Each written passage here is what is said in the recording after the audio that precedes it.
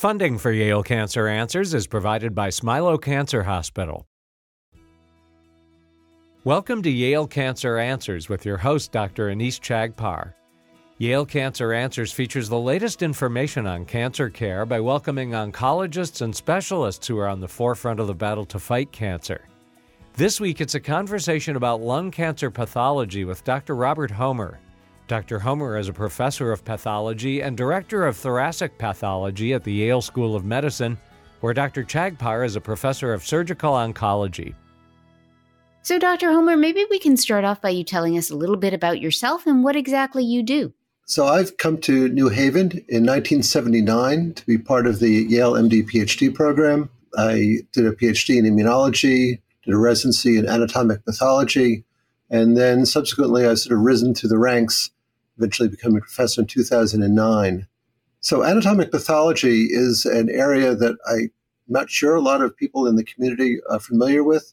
It is a branch of medicine. So pathologists are those people who've gone to medical school. We have medical training, but we've then specialized really in looking more on the diagnostic end rather than on, the immediate clinical care of patients. One way to say it is that we care so much about our patients, we want to make sure everybody has the right diagnosis. In my particular case, the area of pathology that I'm in, which is pathology is a very broad field, but the area which I specialize in predominantly involves looking at histologic sections of lung tissue in order to understand what's going on with the patient.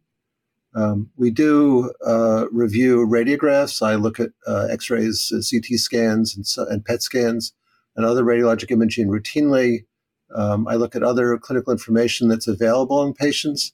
But at the end of the day, the particular skill set I bring is understanding the histopathology of a variety of diseases involving the lung, in particular lung cancer, but not only lung cancer. So, we've talked on the show previously about lung cancer and the fact that almost universally for most cancers, really everything starts with the pathologist. Everything starts with the biopsy. So can you tell us a little bit about the different kinds of biopsy there are, the advantages and disadvantages, and how that impacts you as a pathologist? Thanks. That's a great question. So it is certainly true that for some tumors, there are a variety of ways of getting a diagnosis. But for lung cancer in particular, as you say, histopathology really is still is a central element of the diagnostic process. The kinds of biopsies one could obtain range from getting what's called a cytology or a smear of cells. And those cells can be obtained in a number of different ways. If a patient happens to have what's thought to be a possible metastasis in another site, you could put a needle in, maybe even through the skin, like into a lymph node around the neck or under the arms, and just obtain a smear and aspirate, just put a needle in with a syringe on it, put a little suction on it, get a few cells into the chamber, and then smear them onto a slide and stained and looked at it. And historically, that was really the major way in which a lot of lung cancer diagnoses were made. And there was a very simple classification that we used, what's called non-small cell and small cell carcinoma. And by and large, that very simple technique of just putting smear cells on the slide was adequate for that. And we still use things along those lines. It might involve, as I said, putting a needle into the skin, into some very superficial part of the body, like I said, a lymph node or a lymph node under the arm or around the neck. But it might also involve a medical procedure where they put a bronchoscope down the patient into the lungs and just do a washing where you put in fluid and then you aspirate the fluid out. And then again, you take that fluid and you smear it on a slide. Or if you have fluid around the lungs, they might take some of that fluid and again, smear it on a slide. Those are all ways in which, again, you can usually, the vast majority of cases, can make a diagnosis. As one might imagine, the sensitivity of that is going to depend on a lot of factors, the amount of tissue you obtain, the kind of tumor it is, if it is in fact a tumor, what else is going on with the patient. And so those are all historically, the sort of the classic ways in which we did it. More recently, I have to say that we're much more, we get more information out of what's called the histopathology of tumors, whereas if you take that same cell smear and then you can prepare it such that you can make a pellet of cells. Take those cells, you spin them down, you make a collection of cells. You then actually can fix those cells in a fixative and process them as if they were a regular tissue biopsy, and then 2 sections of it, and then you'll have cells that you can actually look at in a slightly different way. The advantage of that method is a couple of things. One is you can start looking at so-called immunostains. That is, we take antibodies against cellular components, we apply them to the tissue stain, to the tissue section, and then we sort of see which elements of the cells are present. And different cells will be able to stain in different patterns. And a large part of my job has to do with understanding the exact patterns from different kinds of stains that are used. Again, they have different degrees of sensitivity. That is, are they true positive if it's stains? Or if it's negative, is that really a negative? And how, and that's a large part of my job has to understanding just how good that process is in understanding it. In addition to staining, again, these kind of small samples where you take a smear and you can make a so-called cell block out of them, you can also do biopsies of various types. One biopsy technique is to take a bronchoscope, which goes into the patient's lungs, and the bronchoscopist would then maneuver it down into the lungs, where he then takes a small piece of tissue using a biopsy forceps. And there's a variety of tissues they can get this way. They can get some lung tissue itself, but they're extremely good at using that technique to get lymph nodes within the chest, which gives you a sense of whether the tumor has spread or not spread to adjacent lymph nodes. And this is critical for understanding therapeutic approaches. Alternatively, sometimes the tumor or the lesion, of the suspicious lesion, is in the very periphery of the lung, near the chest wall. And sometimes you'll then go to CT scan, and then you can have someone who can put a needle through the skin into the lung that way. So, and then of course, people who have, unfortunately, more advanced disease where they might have a lesion somewhere in the liver or in bones, those can be biopsied again usually by CT scan or under ultrasound guidance, and obtain a piece of tissue, which then again is submitted for routine histology. Finally, not very commonly, but occasionally, we'll have cases where there might be a surgical intervention where you're really not sure what the lesion is, and it might be small, it might be difficult to obtain. And the one way you're absolutely certain to obtain the tissue that's diagnostic is to surgically resect it, even without a specific diagnosis. Because if you go through the appropriate workup from their clinicians who really think, look, we really think this is probably a cancer, and the only way we can know for sure is to really take it out and really show the entire thing to a pathologist. One of the problems in lung pathology is that lung cancers or lung tumors commonly have areas where there's a lot of scarring and a lot of inflammation. And if you get a biopsy which only shows that, you're never completely sure that you haven't missed an actual cancer. And so again, with the appropriate workup and with really careful thinking and with discussion with the patient, you might go ahead and actually surgically remove a nodule entirely and then send it to pathology. At that point, there's really 2 choices. You can either send it to what's called the frozen section area, where we have people who are standby, all the time, and we'll take those and make a rapid section out of that. And you can do that by literally freezing the tissue and then cutting sections on specially equipped machines called cryotomes, which can make sections which the pathologist can look at within a few minutes of the specimen arriving in pathology.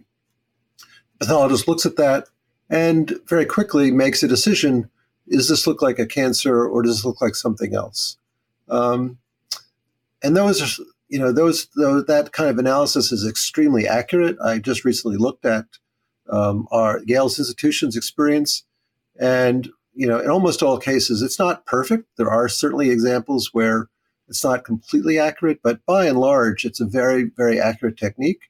And you can tell immediately whether it is, in fact, a cancer. Alternatively, sometimes people will simply take that tissue and submit it for so-called permanent section, whereas where we process it as we would any other specimen where we fix it in fixative, we then section it, we then submit it for routine histology, and that usually takes overnight. If the tissue is small enough, we might be able to do it the same day, but usually we do it overnight. And again, we look at it the next day. And in all these cases, again, we're very commonly would be using, as I said, these stains that we can use to highlight specific molecular features of the tumor in order to understand exactly what it is and characterize it a little bit better. So there are a whole variety, as you alluded to, of types of biopsies and types of techniques of looking at these tissues to come to a diagnosis. I think a few questions come to mind. The first is, when you're looking at these tiny cells, when you talked about putting a needle into something and aspirating a few cells, I'm sure that people wonder, how easy is it for you to tell that is a cancer cell versus not a cancer cell, or a non-small cell cancer cell versus a small cell cancer cell? How sure are you when you make that diagnosis of the diagnosis that you make, especially when it's just a few cells? Well, I think I agree that this is really part of the training. I think we've all, one of the things that pathology involves is really a lot of hands-on experience. That's number one. Number two, we are very sensitive to the notion that we don't want to, call something a cancer that's not cancer. And so, again, as part of the training, we learn very carefully that there's a minimum number of cells you really need in order to make a specific diagnosis. And there's no, magic number in terms of exactly how many cells that is. But one cell is certainly not going to be enough. Is 100 cells necessary? We certainly get down into maybe, 100 cells or maybe in some cases fewer. But largely, we're very sensitive to the notion. We really want to see a population of cells that are really clearly represent a malignancy. And the other thing we do is, particularly on the smaller samples, we commonly, pathologists will commonly show things to each other. We're totally, there's no sense of, ego involved. We show each other things. What do you think? What do you think? Is this enough? And we generally, anything where there's even a marginal call, we show things to each other and we document that we've shown it to somebody else who agrees with us. So that's really sort of intrinsically baked into our process. And I think that if you actually were to go and look at the literature, you'd say that based on, if summaries, people have done this in pathology extensively, whereas you ask and you go back and you look at other people's diagnoses, how often are you correct? And, I can't say everything is perfect. There's nothing in life which is completely perfect, but by and large, it's extremely good. And so I think that, if there's really any doubt, patients can always ask to send it to another institution. I don't recall a case at Yale where, we've had a change diagnosis along those lines. Certainly people can have other opinions exactly how to classify a tumor, but by and large, we are very careful to try to prevent anything where that's really an issue. Terrific.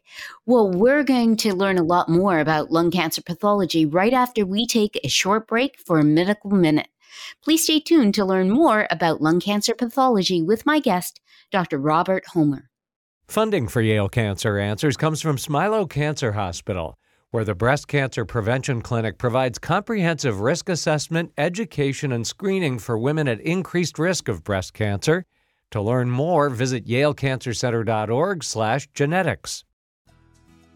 The American Cancer Society estimates that over 200,000 cases of melanoma will be diagnosed in the United States this year, with over 1,000 patients in Connecticut alone.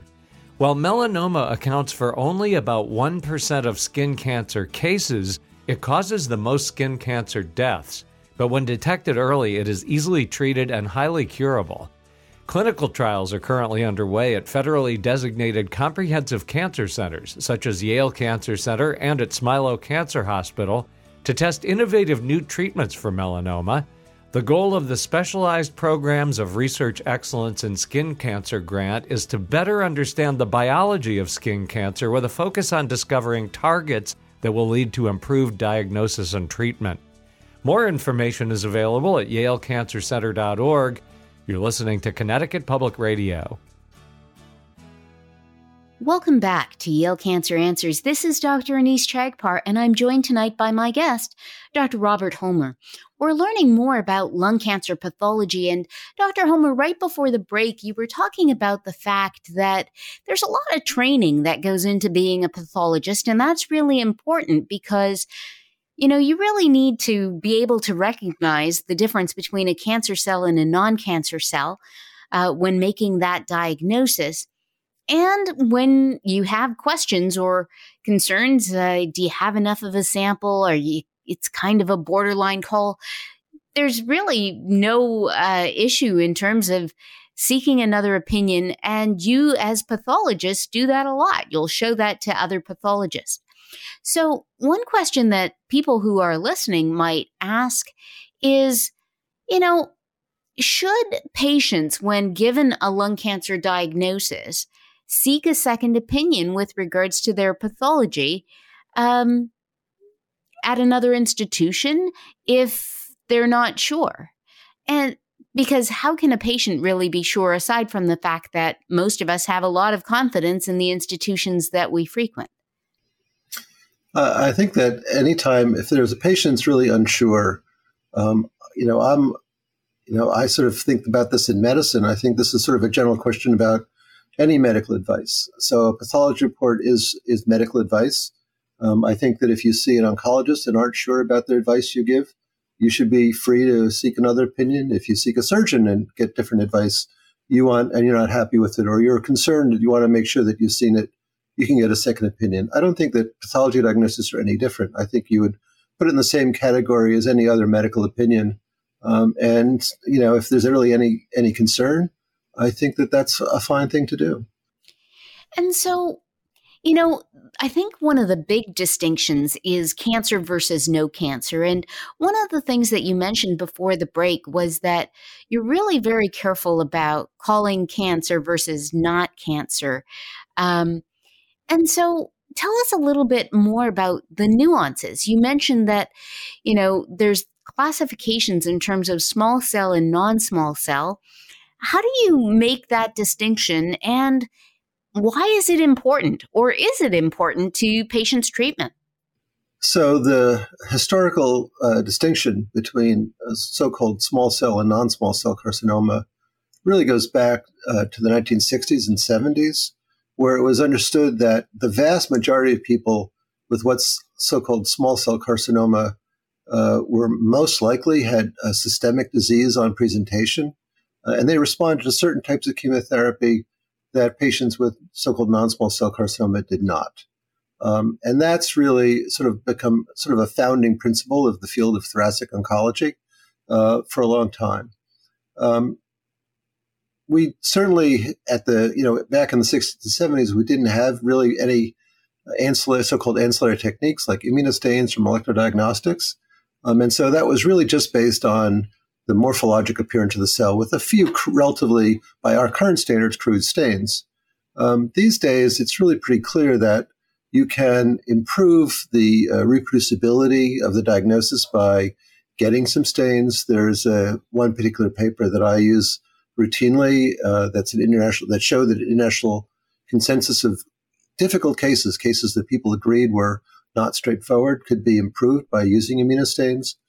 And I also think that these days, with molecular diagnostics being as advanced as it is, there are very rare cases where that can be helped. It's clear that, again, so-called small cell carcinoma has a very distinct molecular signature, whereas tumors of so-called non-small cell have a range of other signatures, which really would not be expected to be seen in that. So I think that there is, the basic diagnosis is certainly suggested by just routine histology. And there's clearly tumors which are just not small cell. If you just look at them and say, that's just not what it is. I don't really care about any of the other markers that are present. And there's other tumors where you say, I'm just not sure. Those are relatively, maybe 5% of cases where people sort of have that thing. But of course, in any larger cancer center, like Yale or other large cancer centers, we see enough cancers that that show up, all the time. So we do have a sort of a standard protocol for resolving that. In terms of non-small cell carcinomas, we know that there's really two major subtypes within that, so-called adenocarcinoma and squamous cell carcinoma. And there's excellent markers that distinguish those two things from each other. We know that there's a large percentage of those cases which might be surgically resectable. We also know that all of the oncology protocols for patients who do not have resectable tumors, that's like the first thing pretty much in all the protocols, is to understand which of those two pathways it's in. Pretty much all the molecular workup after that depends on that fundamental distinction. And a lot of the therapeutic decisions are based on that as well. Not entirely, but largely. We have excellent markers that distinguish those two things these days. And all lung tumors that have enough tissue to evaluate would most likely get one of those, unless it's, again, histologically, quite straightforward. And so that's really important because it influences the type of treatment that patients get. Is that right? It influences the treatment they get, but also to a certain extent the workup. If you have somebody with what seems to be like a localized, rarely, again, you have cases which look like a localized small cell. The oncologist might try much harder to really convince himself or herself that that's really a truly localized tumor, because the likelihood that they're probably missing something. So they might do a more extensive workup than they might otherwise. And it's also true that a lot of our patients have more than one tumor, unfortunately.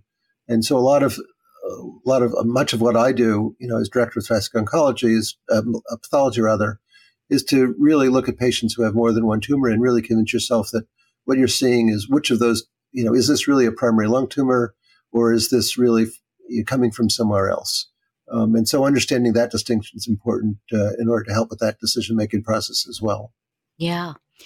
You mentioned molecular diagnostics a few times, and I want to dive a little bit more into that. On this show, we've talked about personalized medicine and targeted therapies. The idea that these days pathologists can, look at these tumors in a variety of ways to kind of unlock the genomic signatures of them, identify whether they express certain receptors or certain proteins that then are targetable with certain drugs. How common is that done? Should patients be going to their medical oncologists asking about, whether they have a BRAF mutation or a VEGF mutation or that kind of thing? Well, the good news is that there are quite a number of consensus statements on which tumors are really the appropriate ones to do the molecular testing on. There are a variety of professional societies, which include both pathology and oncology, which have really very explicitly stated who should get this kind of profiling. So, for example, as I mentioned, the distinction between adenocarcinoma and squamous cell carcinoma is really critical. And it's really quite clear that the guidelines all recommend that anyone with an adenocarcinoma should absolutely have molecular profiling. That's really, and at Yale, I'd say that 100%, anyone with adequate tissue will have that done. I should also point out the fact that even though we like to think of this as a tissue-based process, there's now also the options to get some of that molecular profiling done just by a blood test. It is not as sensitive as getting an adequate piece of tissue, but if it detects an appropriate genetic abnormality, then it can be, I think we're all pretty comfortable that we can rely on it. On the other hand, as I said, having an adequate piece of tissue to do that is still considered the gold standard. Patients with squamous cell carcinoma, unless with relatively few exceptions, are not thought to benefit from sequencing. Again, there are a few exceptions, and because there are a few exceptions, some oncologists would like to see their lung cancers from these patients sequenced as well. But that's more of a very specific decision that needs to be done individually, I think. Now, and I should also point out the fact that from my perspective, even though we like to talk about molecular diagnostics as being particularly important for specific therapeutic decisions. So do I have a mutation in a gene where there's a specific drug that targets that specific mutation, which is great when we have it. It's also true that from my perspective, sometimes that molecular profiling can be very useful to decide whether something is in fact a lung cancer or from somewhere else, or it's actually fairly common to have patients who have had a lung cancer to then have a second lung cancer. And sometimes we use it to distinguish whether is this really the same tumor which has recurred, or is this really a new tumor? And again, there may be therapeutic implications from that depending on the specific patient circumstance. So it sounds like, these decisions are really critical and or can be. Now, you mentioned that with frozen section, you can make a diagnosis in minutes. But in terms of getting all of the information, small cell versus non-small cell, adeno versus squamous, the molecular profiling, how long does that take? So the adeno versus squamous distinction, so frequently that depends on the specifics of the tumor. It's pretty common in a tumor which is so-called well or moderately differentiated, that is still has histologic evidence that is producing these particular histologic features. You can tell just at the time of frozen section and be pretty comfortable with that. There are other tumors where it's a very undifferentiated tumor. It really does not, the histology, you're just looking at it doesn't really tell you very much. Then you need to do stains. It depends on, that could be a day or two. It might be your stains aren't terribly helpful. You might do a second round. So that might be a few days. And then the molecular work, which includes one marker which helps determine how available you are or how effective immunotherapy is likely to be, which is called PD-L1 stain. That should be done within another few days or a week. And then the molecular profiling, again, should be done. There's, again, national standards for that, should be done within 2 weeks. So it can take up to 2 weeks to get, kind of a thorough pathologic workup of your cancer. Is that about accurate? I think that for lung cancer, I think that's where we are. The peripheral blood testing, if it shows something, might be a few days before that, but it's not going to be, it's not going to be just a few days. It might be 10 days instead of 2 weeks, but that seems to be where we are at the moment. Yeah. The reason I bring it up is because, when patients and people hear that you can make a diagnosis in minutes with frozen section, they often will then go to their clinician saying, why is it taking so long to get the pathology back on my lung cancer? Can we get started with treatment? So I think that you've kind of elucidated why it takes so long. And I personally have a maxim that says never rush the pathologist. Their opinion is too important. I appreciate that. We all, we want to get it right. I think in pathology, we're all really very aware that somebody is waiting for these diagnoses. We're not, I always personally have a feeling that, you should be accurate, but you should also be fast. And I think that they're both important. Nobody's going to cut corners. On the other hand, nobody wants to just, slow walk the diagnosis out the door. Yeah. So in our last minute or two, maybe you can tell us what's on the horizon in thoracic pathology. What do we have to look forward to? That's a great question. I think one of the things going forward is really a better understanding of exactly how the immune system works. I believe you've had people on here who've talked about immunotherapy for cancer.